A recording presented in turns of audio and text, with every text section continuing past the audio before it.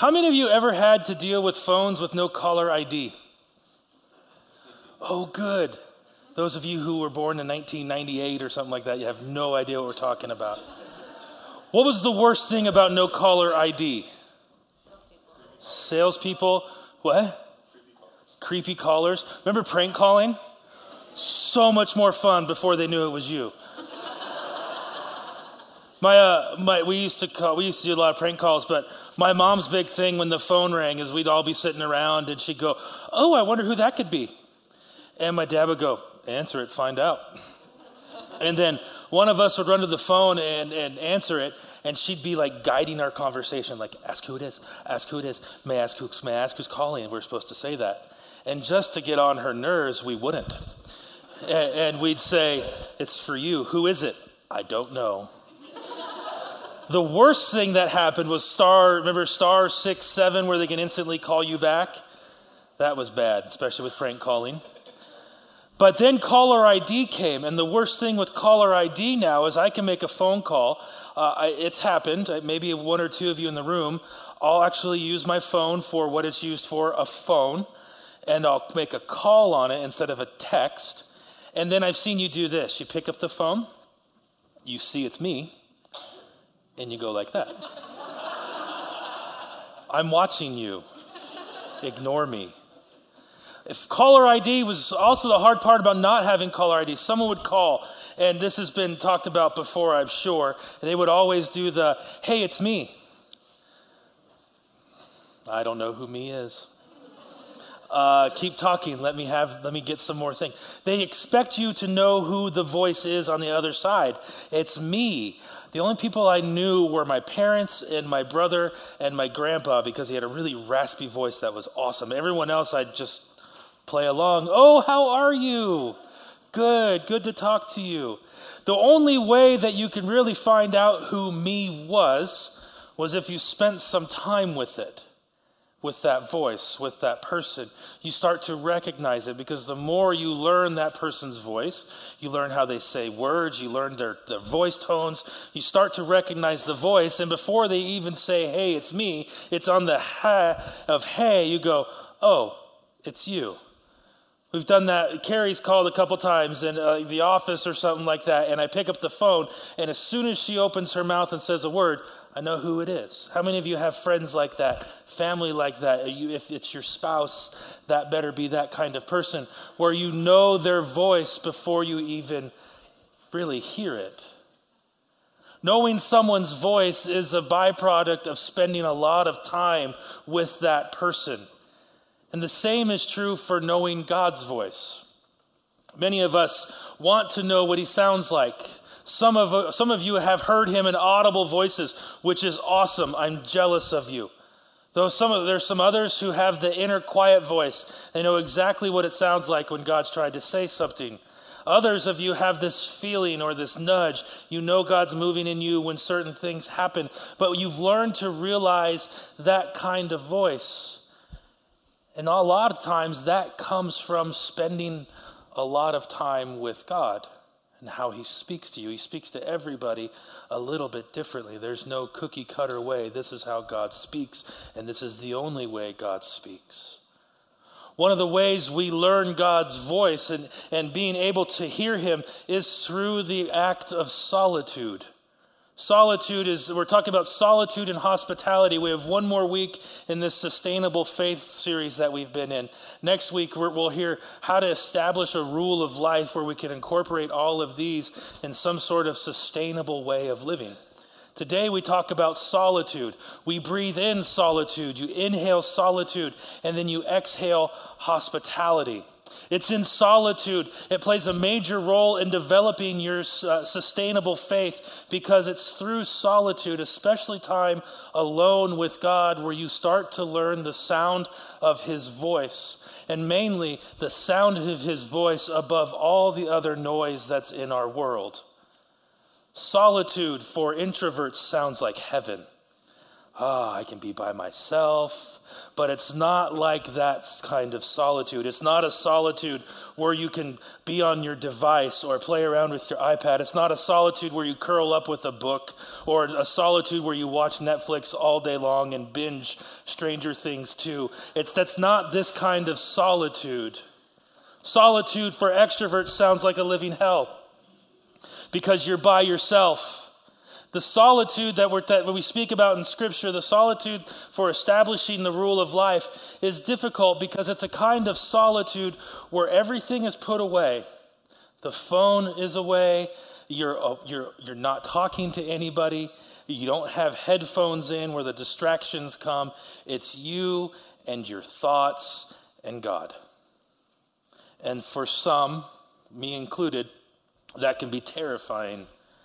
Because when there's no voices to distract you, you start to learn and you start to see those places in your life, in your thoughts, that are both good and you're excited about. But then you start to see those places in your life where there might be shame. Regret starts coming in.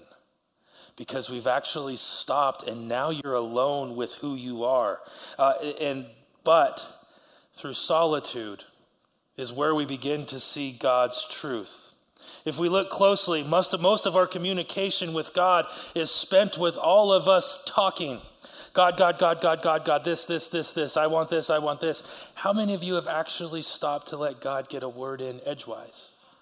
We do a lot of hearing with God. We do a lot of, I heard God say this, but we don't do a lot of listening with God. We all have relationships where it happened to me on the phone on Wednesday, and it wasn't anybody here. They called, and I'm hearing them talk, but I have no idea what this person is saying. Have you ever been in a conversation like that? You're not listening. Your mind's over here. Your mind's over there. You're on to other things. Sometimes we do that with God. He's talking to us. He's speaking to us. We might be hearing it, but we're not listening to what he's saying. We're not paying close attention. One of my favorite scriptures or stories in Scripture is a story of Elijah on Mount Carmel. Up until this point, Elijah went to King Ahab in 1 Kings, and he says, Ahab, Jezebel, because of the sin of Israel, it's not going to rain until God says so. And for them, not raining was a bad thing. It was an agrarian culture. They needed the rain for the farms and everything. And he goes to Ahab and say, because you are serving Baal and Asherah, false gods of that day, and not Yahweh, rain's going to stop. And it stopped for 3.5 years. And then he goes, we think it's bad when rain doesn't come for 3.5 months this past summer. 3.5 years of drought. It's like California all the time.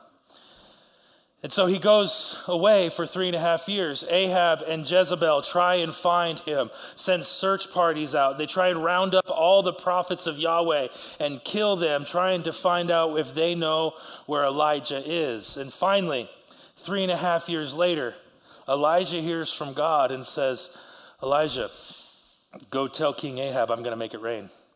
Not like make it rain like they do around here. I'm going to make it rain, physical rain. I'm going to bring rain back. And in order to prove his point, Elijah wants to make a spectacle of it. He sends word to the messenger for Ahab, Obadiah, who was a Christ follower. And he said, where have you been? If I tell Ahab that you're here and you're not here, it's going to be bad news for me. I've hidden other prophets. Do you want me to hide you? And Elijah says, no, tell Ahab I'm here. But do this other thing. Get 400 prophets of Baal and the 450 prophets of Asherah and have them meet me on Mount Carmel. And then he did the West Side Story thing. We're going to fight.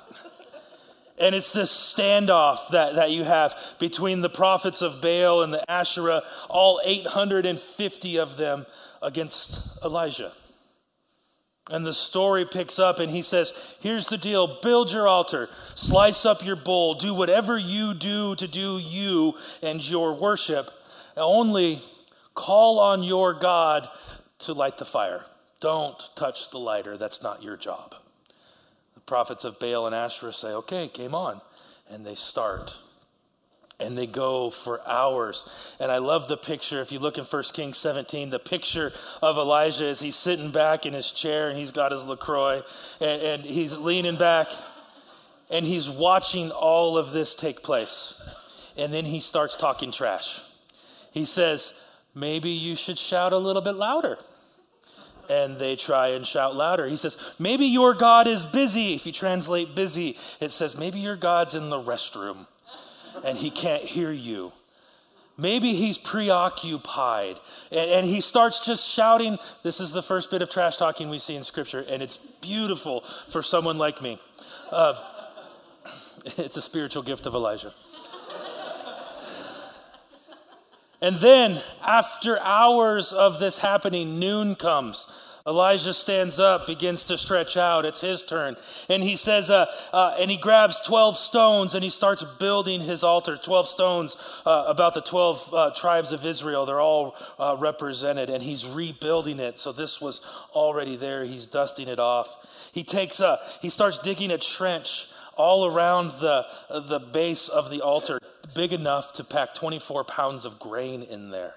And so it's deep, and he digs it around the altar, and then he commands them. He says in 1 Kings 17, he says, 1 Kings 18, fill large jugs of water and pour them on the offering of wood. And then in verse 34, he says, do it again. And then they did it again. In verse 34, do it again. And he ordered them, and they did it a third time, so much that the water ran down the side of the altar and filled the trench. And at the time of the sacrifice, the prophet Elijah stepped forward and prayed. Now remember, it's him against 850, and all 850 of them are trying to kill him. They want him dead. And the deal was, if God lights this altar, I win. If God doesn't light this altar, I'm toast. And so he calls out to God. He said, Lord, the God of Abraham, Isaac, and Israel, let it be known today that you are God in Israel, and I am your servant, and all that you've done, and have done all the things at your command. Answer me, Lord, answer me, so that these people will know that you are the Lord, our God, and you are turning their hearts back to you again. And in verse 38, then fire fell. Then the fire of the Lord fell and burned up the sacrifice, the wood, the stones, the soil, and licked up all the water in the trench. And then verse 39, when all the people saw this, they fell prostrate and cried. Wow, that was bad. The Lord...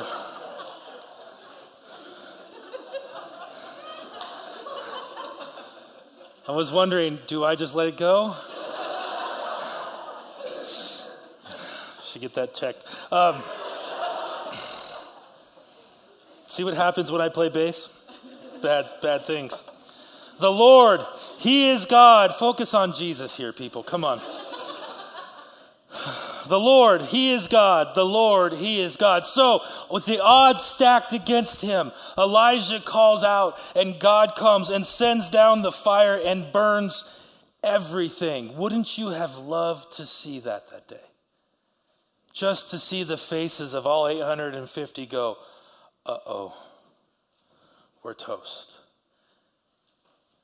Some of us would love it for God to speak to us in fire coming down from heaven, wouldn't we? This is what we expect when we ask God to talk. This is the response that we want. We want fireworks. We want neon signs. We want loud, booming voices. And then we read stories like this or in other places in the scriptures, and we expect that to happen. And when it doesn't happen, we get disappointed, and then we stop listening. It's amazing when God speaks like this, but it's not sustainable. In fact, speaking like this would make it very hard to have a sustainable relationship with him. It's like having an intimate conversation from across the room, shouting, "Hey, Carrie, let's talk about that thing that it doesn't work out that way. It's not a close conversation.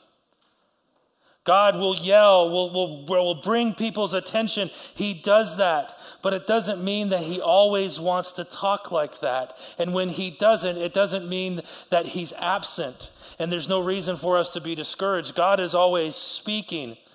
But perhaps we're too busy looking for the wrong kind of voice, and we're not really listening to it. Elijah heard God speak. Everybody on that hill that day heard God speak, and they fell down. Elijah got what he was wanting. Lord God, move. Bring down your fire. The fire fell. Everyone fell on the ground worshiping. He got exactly what he wanted. And some of us, we've been in a place like Elijah. We've seen God move in mighty ways. We've seen people respond to him. Maybe you have a story, but now everything's gone silent. Perhaps you've asked God to move, and then maybe you've asked him to move and you haven't heard anything in return. All you hear is the crickets or your own thoughts. And because he didn't move in a powerful way, you think he's not moving at all. Hearing God and listening to God are a few different things. Because the next chapter, here's what happens. Elijah does this. God moved. He heard God happen. Everybody heard God that day. But Elijah wasn't listening, was he? The next chapter comes along, and Elijah goes running. He's had this experience, but now he's running for his life again. God proved that he is the God of Israel. Everybody pales in comparison to him. But now Elijah's scared. He had no reason to be afraid. But he's running. And he runs for a few days. And he ends up hiding in a cave. And many authors think that he found Mount Sinai from where God met the people of Israel for the first time in Exodus. And he was hiding on Mount Sinai. But it's in this place where Elijah moves from hearing to listening. And the only way he can do that is he assumes a posture of listening. He fled. He was afraid he was going to get killed. And then in 1 Kings 19, verse 9, Craig, thank you for keeping up with me. In 1 Kings 19, verse 9, he went into a cave and he spent the night. And the word of the Lord came to him and said, "What are you doing here, Elijah?" He replied, "I've been very zealous for the Lord God Almighty. The Israelites have rejected your covenant, torn down your altars, and put your prophets to death with the sword. I am the only one left, and now they're trying to kill me." Elijah says to God, "I'm done. I've done everything you've asked me, and now they're still trying to kill me." Elijah wasn't listening to anything that had happened the previous chapter, was he? He found out that there were hundreds hiding from Obadiah. He found out that God was able to protect him against 1 versus 850. He wasn't really listening. And then the Lord says to him in verse 11, "Go outside and stand on the mountain in the presence of the Lord, for I'm about to pass by." Then a great powerful wind tore the mountains apart and shattered the rocks before the Lord, but the Lord wasn't in the wind. After the wind, there was an earthquake. The Lord wasn't in the earthquake.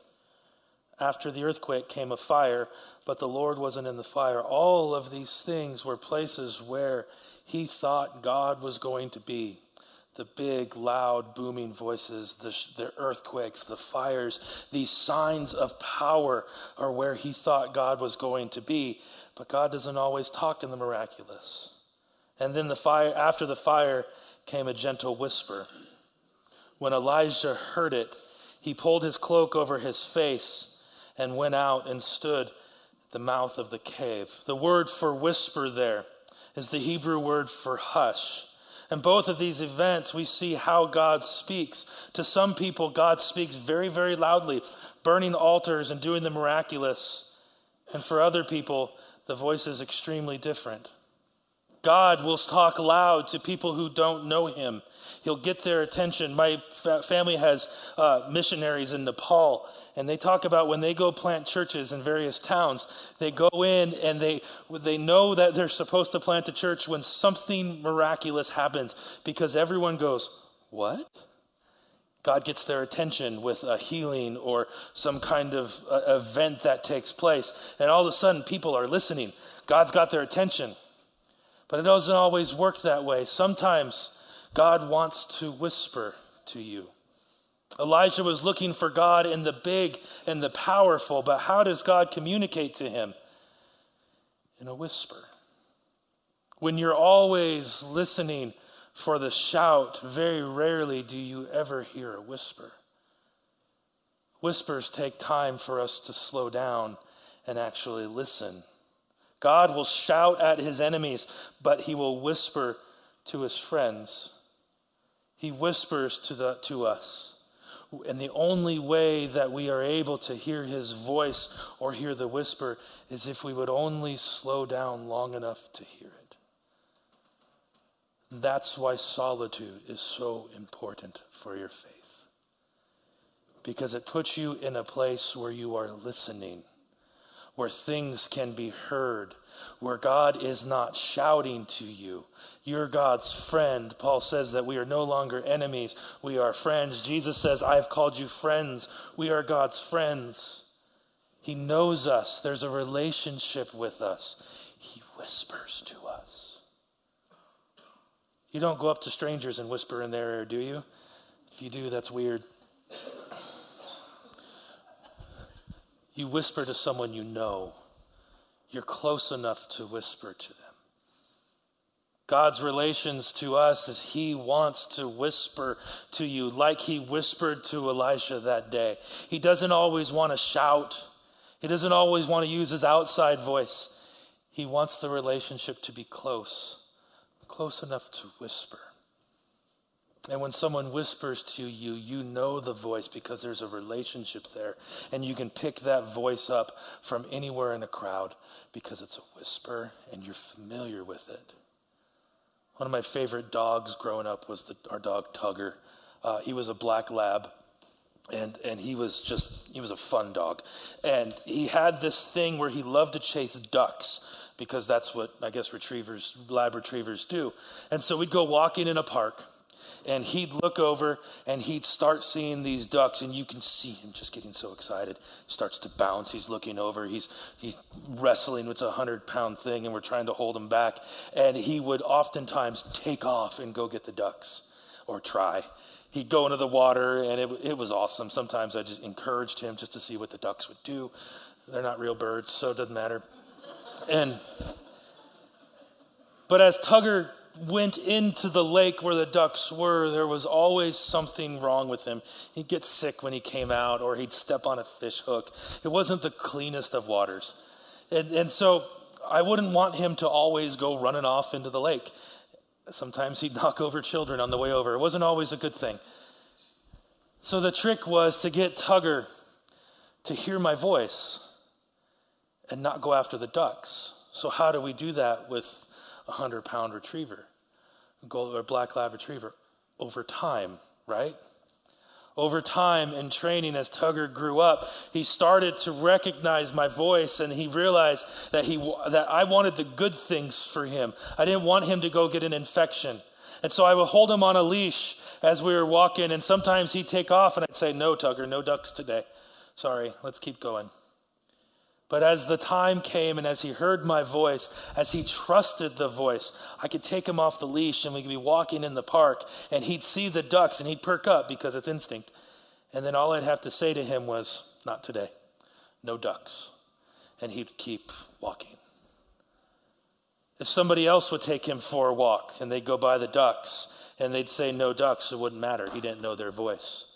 Tugger can be halfway to the ducks and I can shout out, no, Tugger, and he'd stop. Why? He knew my voice. He spent so much time with the voice, probably other times where he was being yelled at for chewing up the pool or whatever, that he knew the voice and he responded to my voice.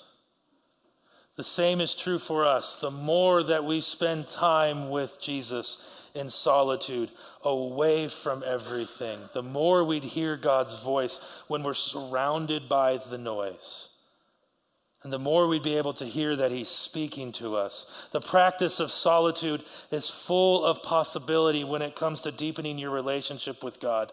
Because it's there where you learn that God is with you and you're able to withstand all of the external events that happens. But it never fails. The more busy we are, The more people that need our attention, the more we're in demand, the less that we are able to spend time in solitude. It happens in all of our lives. It happened in Jesus' life. In the Gospels, it says this in Luke. Don't bother finding it. I'll read it from here, Craig. In verse 32, he says, after sunset, this is Mark 1:32. After the sunset, the people brought Jesus and all that were sick and demon-possessed. The whole town gathered at the door, and Jesus healed many of those from various diseases. He drove out many demons, but he would not let the demons speak because they knew who he was. The very next day, very early in the morning, while it was still dark, Jesus got up and left the house and went off to a solitary place where he prayed. Jesus' life picked up. People were starting to recognize who he was. They were hearing things. He heals. He's curing demons. He turned water into wine. This guy's someone we need to, so there's a line to see him. Jesus does something. The very next morning, he leaves. He goes to a solitary place. The word in Greek means a place where you're not counting on seeing anyone or having any resources to help you along the way. The word solitary brings up this idea of desert, which is something that the people that would have read this would have thought, kind of like in Exodus, where they were in the desert and all they had to rely on was God's voice. We see Jesus retreating to these places of wilderness where it was just he and God. For Jesus, the wilderness was not this place of scarcity. It wasn't this place where he was just sitting on a rock lonely. Solitude is not loneliness. For him, it was a place where he met God and he would hear God's voice and he would be filled up. And this was a regular practice for him. And if it was a regular practice for him and he literally had people pounding on his door to see him, why can't it be a regular practice for us? What's stopping us from spending some time in solitude? In Luke 5:16, it says that Jesus often withdrew to lonely places and prayed. This wasn't something that he would do one time. It was something that he did, that he incorporated it into the rest of his life. If you want to hear God speak, if you want to hear his voice, you need to meet with him, or we need to meet with him in a place where we can actually listen to him.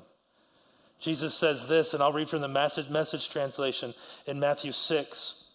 Find a quiet, secluded place where you won't be tempted to role play before God. Just be there as simply and honestly as you can manage. When you do, the focus will shift from you to God, and you'll be able to sense his grace. Here's the thing. You might find that you aren't the only one who's waiting on God. In fact, you probably won't be the one who's waiting on God. And what you will find is that in those silent solitude of a place, God's actually waiting on you. He wants to meet with you. He wants to know you well. He wants to whisper to you instead of yelling from across the room. It's in solitude where we learn the voice of God and we're able to hear him above all the other noise in our world. Find a place where we can hear God's voice, where you can hear God's voice. In solitude, you'll learn it. Here's some tips for solitude. It's scary, so keep it small. Start with 10 minutes if you're afraid. Start by yourself. Start on a 5-minute walk, alone, no music. God, I'm here. I want to meet with you. Speak to me. Start small, baby steps. Make it special. Make it a rhythm. Make it a special place where you go and pray. And when you make it a rhythm, you make it specific. This is the place where I meet with God. Keep it regular. Practice. Do it over and over and over again. Unplug. Do not disturb feature is a great feature. Maybe take your watch off, even if it's a time watch. Doesn't do anything but tell time. Take your watch off. Unplug. Remove as many distractions from you as possible. And then journal. What'd you hear? Did you hear God speak? Keep track of what songs came to your brain. Keep track of what thoughts you had. Sometimes God will use those to get your attention. Keep track of what you thought of when you're doing this. God will speak to you in various ways. Sometimes it's a picture. Sometimes it's a phrase. Sometimes it's a voice. Sometimes it's a feeling. Keep track. Journal. It takes time. But in solitude, we begin to hear the voice of God. And in solitude, we experience something of God that we should be sharing with others. In solitude, where we go into these quiet places, we realize that we're not the ones waiting on God. God's waiting on us. And in solitude, we find and we experience God's hospitality. God's hospitable in these places where there's nobody else for us. He meets us there. He takes care of us there. He whispers to us there. We experience God's hospitality. So when we inhale solitude, we can breathe out hospitality.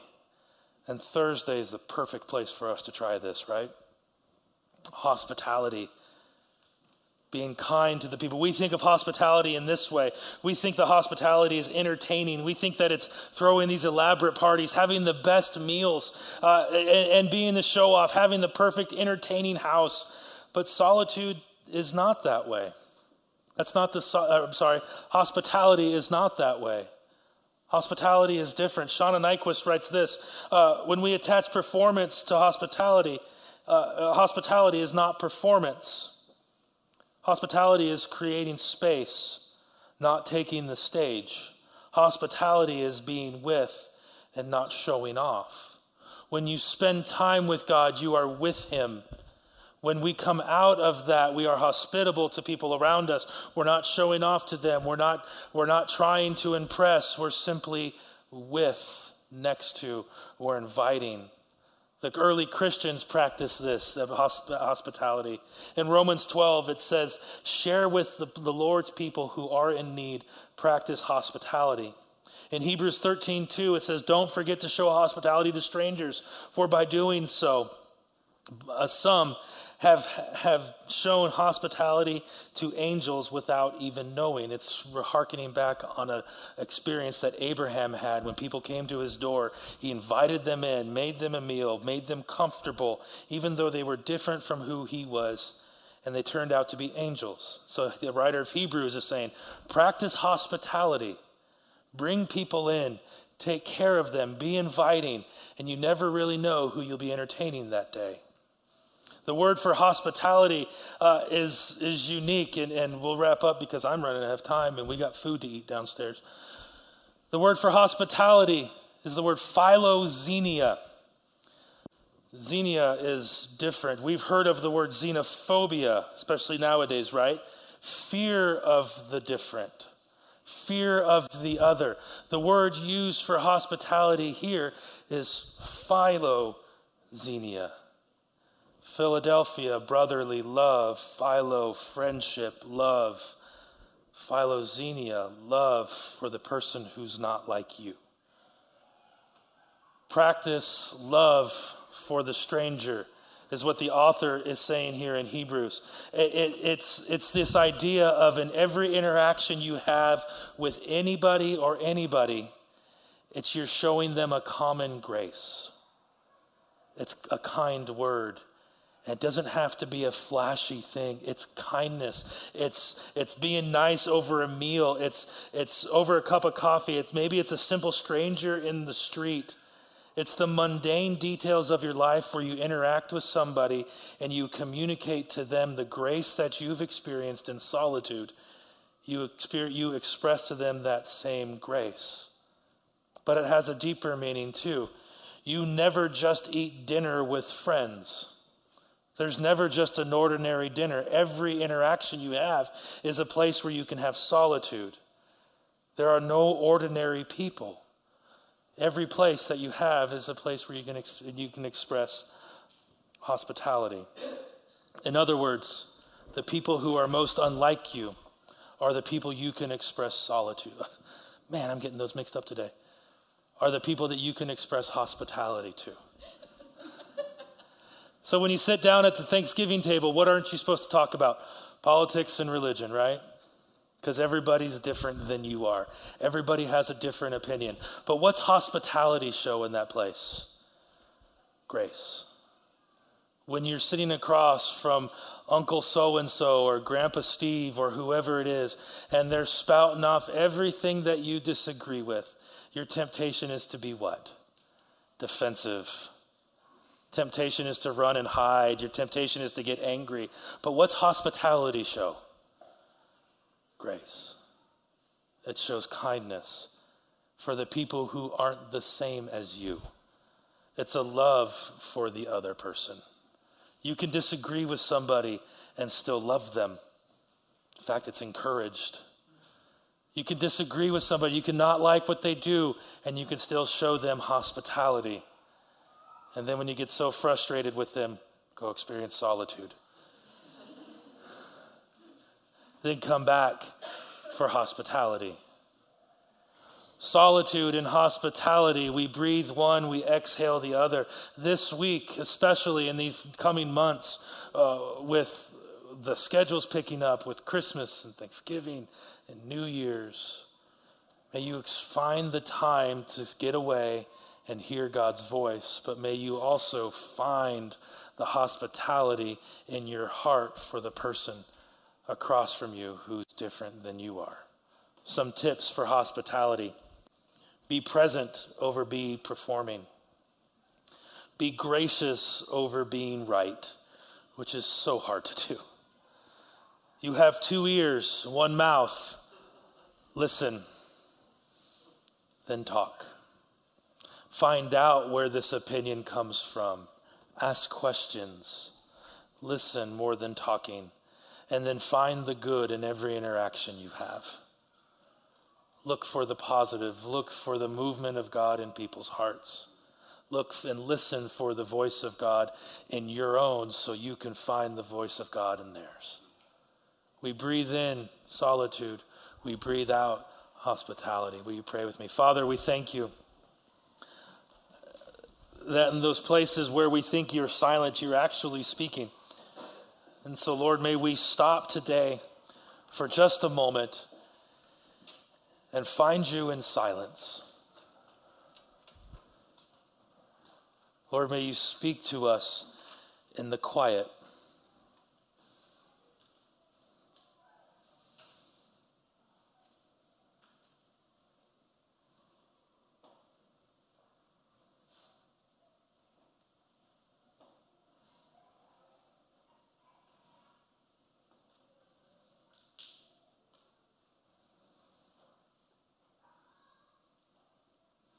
Jesus, you whisper to your friends, so may we hear your whispers. It's in solitude where you found power. May we find the same power that you did. May we wait on you rather than rushing ahead with our own agenda and our own words and our own ways. May we wait and be quiet for you to move first and then respond with that. And where we find you in the solitude, where we experience your hospitality, may we express that hospitality to others, even when they're difficult, even when we really don't get along with them, even though they're different from us, Lord. May we find the love of the other that you expressed in your ministry. Will you give us the grace? And then may we show that grace to other people. It's in your name we pray. Amen.